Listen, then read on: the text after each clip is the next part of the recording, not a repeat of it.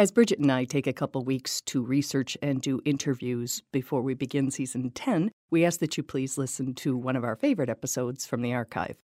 Hello, and thank you for joining us on Giving Voice to Depression. I'm Bridget. And I'm Terry. More than 350 million people worldwide suffer from depression, but you do not have to have it yourself to be affected by it. Its prevalence pretty much guarantees that someone you care about battles its darkness. This podcast tries to shine some light into that darkness. We're not experts, and we're not therapists. We're sisters and best friends who live with depression and who are committed to encouraging healthy, healing conversations about mental illness. Season 3 of this podcast is sponsored by the Charles E. Kubly Foundation, which supports efforts to reduce the stigma of mental illness. We are solely responsible for podcast content. Hi, Terry. Hello, Bridgie. When we talk with people about depression, almost every conversation includes the insidious battle of reoccurring negative thoughts. And the loss of interest, vitality, and hope. Yep. And there is certainly, obviously, no one-size-fits-all experience of this illness, as its depth and severity can change regularly and randomly for any of us. Absolutely. And then there are other factors, right? There are cultural differences that affect everything from prevalence to reporting to treatment. I read that it's widely reported that anxiety and mood disorders are much less common in China than in the U.S. I didn't know that. And according to research by the National Institutes of Health, members of ethnic minority groups are less likely than white middle-class people to seek professional treatment for depression and other mental health problems. So if depression isn't complicated enough, right, there's all that to work in there too. Today our guest is Philip, and we met him at a mental health conference and knew right away that we wanted him to give voice to depression. So we very seldom mention appearance in these podcasts because it just doesn't matter. Depression hardly cares if you're a supermodel or an average Joe, rich, poor, black, white, a rocket surgeon, or a podcast host. But Philip Roundtree, wearing a custom-made T-shirt that says in huge letters, "This is what depression looks like," gets your attention when he walks in a room. And you have a very unique look. So you describe yourself. Okay, so I am 6 foot. I am 225 pounds. I'm a power lifter, bodybuilder. So I have a little bit of muscles. I have a big beard, an infectious smile, and I'm dark skinned because that does play a part in it too. Well, let's talk about yesterday because that was the first thing I noticed about you. You walked into the session with a huge smile on your face and a shirt that said, "This is what depression looks like." Yeah. And I would say incongruity, except that I know that A, we hide a lot behind a smile, and B, exactly, we also have happy times. Exactly. So exactly. I loved that. So talk to me a little bit about that. Yeah, that was something that a shirt I created. So when I am out, when I'm at these, schools in urban settings, and they see me, they may or may not see the shirt, they just have somebody to say, okay, you know what, I'm not alone in this. Because a lot of times, just, as you know, with mental health, we feel like we're alone, like nobody else is experiencing it, even though the person you probably talk to every day is experiencing this, something similar. Right. So that's why it's important for me to wear this, because, again, like you said, we have happy times. I smile, I laugh. That's my whole life. But, yeah, I woke up this morning, I wasn't feeling the best. And it's just like, all right, let me take the medication and then go on. It's something I deal with on a daily basis. I'm not afraid of it. I'm not ashamed of it. This is a part of who I am. A few other parts of Philip, a therapist, include bachelor's and master's degrees in social work and a professional focus on wellness that includes physical, emotional, spiritual, and mental health. It is such a taboo, overly stigmatized topic within the Black community. Tell me about that, because I am obviously a middle-aged white woman. So I know about the stigma in general, but I do not know about the stigma within the Black community. So educate me. So, I think it's the overall stigma of mental health is just universal. We're not supposed to talk, as a society, we're not supposed to talk about it. Your troubles are your troubles. You're supposed to deal with it. You're supposed to be strong. You're supposed to be resilient. You're supposed to be able to overcome and pull yourself up by the bootstraps. Me being a man, that's intensified.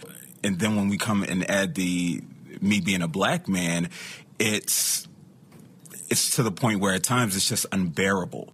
Philip says it is hard enough to talk about and manage depression without dealing with medical mistrust, discrimination, or cultural incompetence.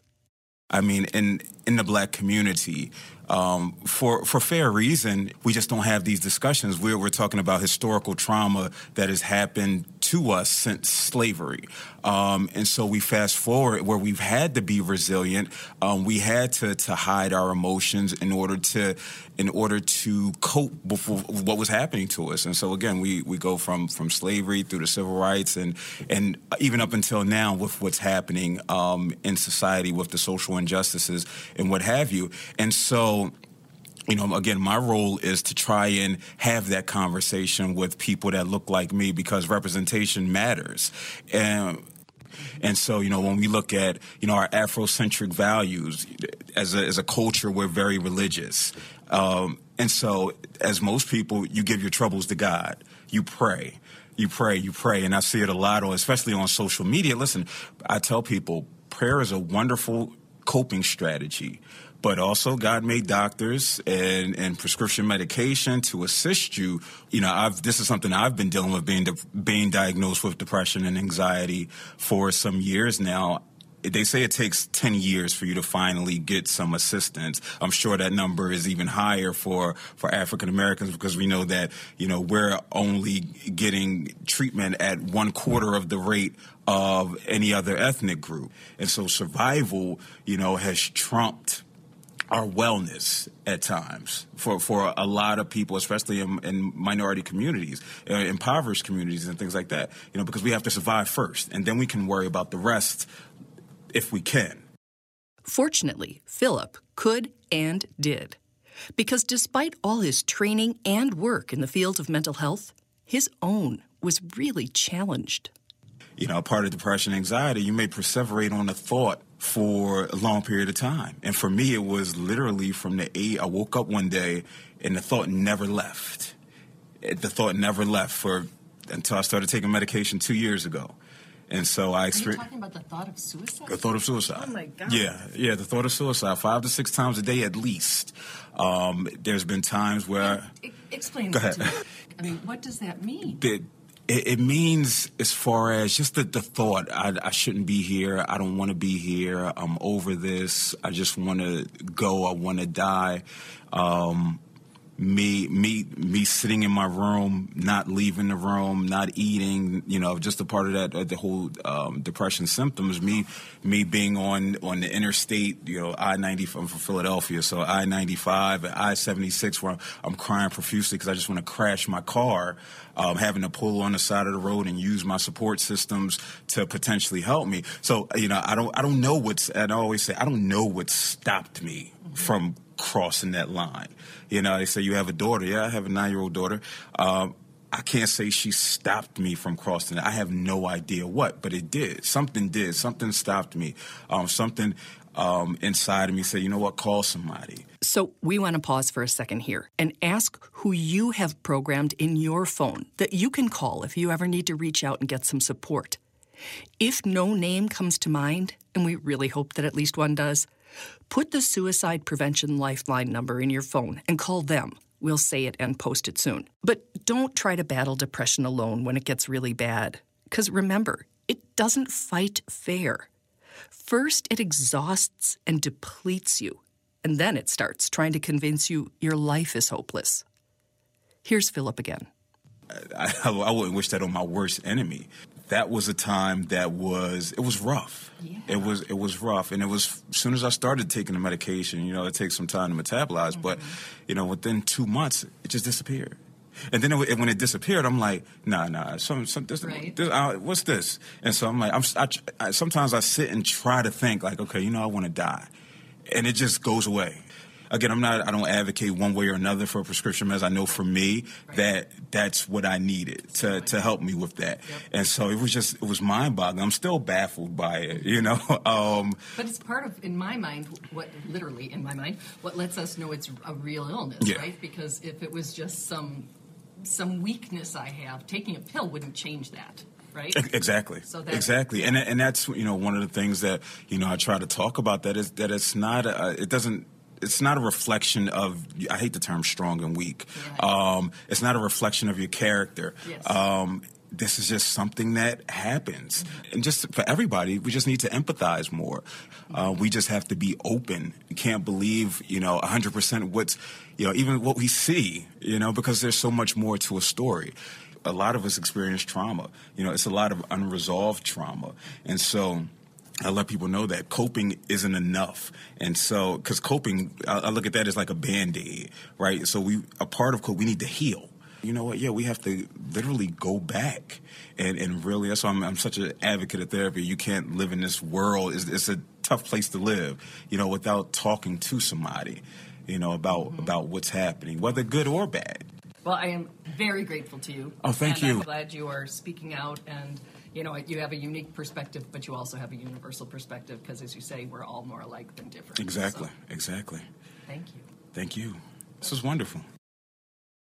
Boy, a lot of what he says sure hit home to me. He's a very powerful speaker and really has a great presence when he talks and gets that message across to all different groups. And I love that he's built like a brick house. But beyond his physical strength, Philip knows, he really gets that true strength includes one's mental health. Oh my gosh, yes. Very well put.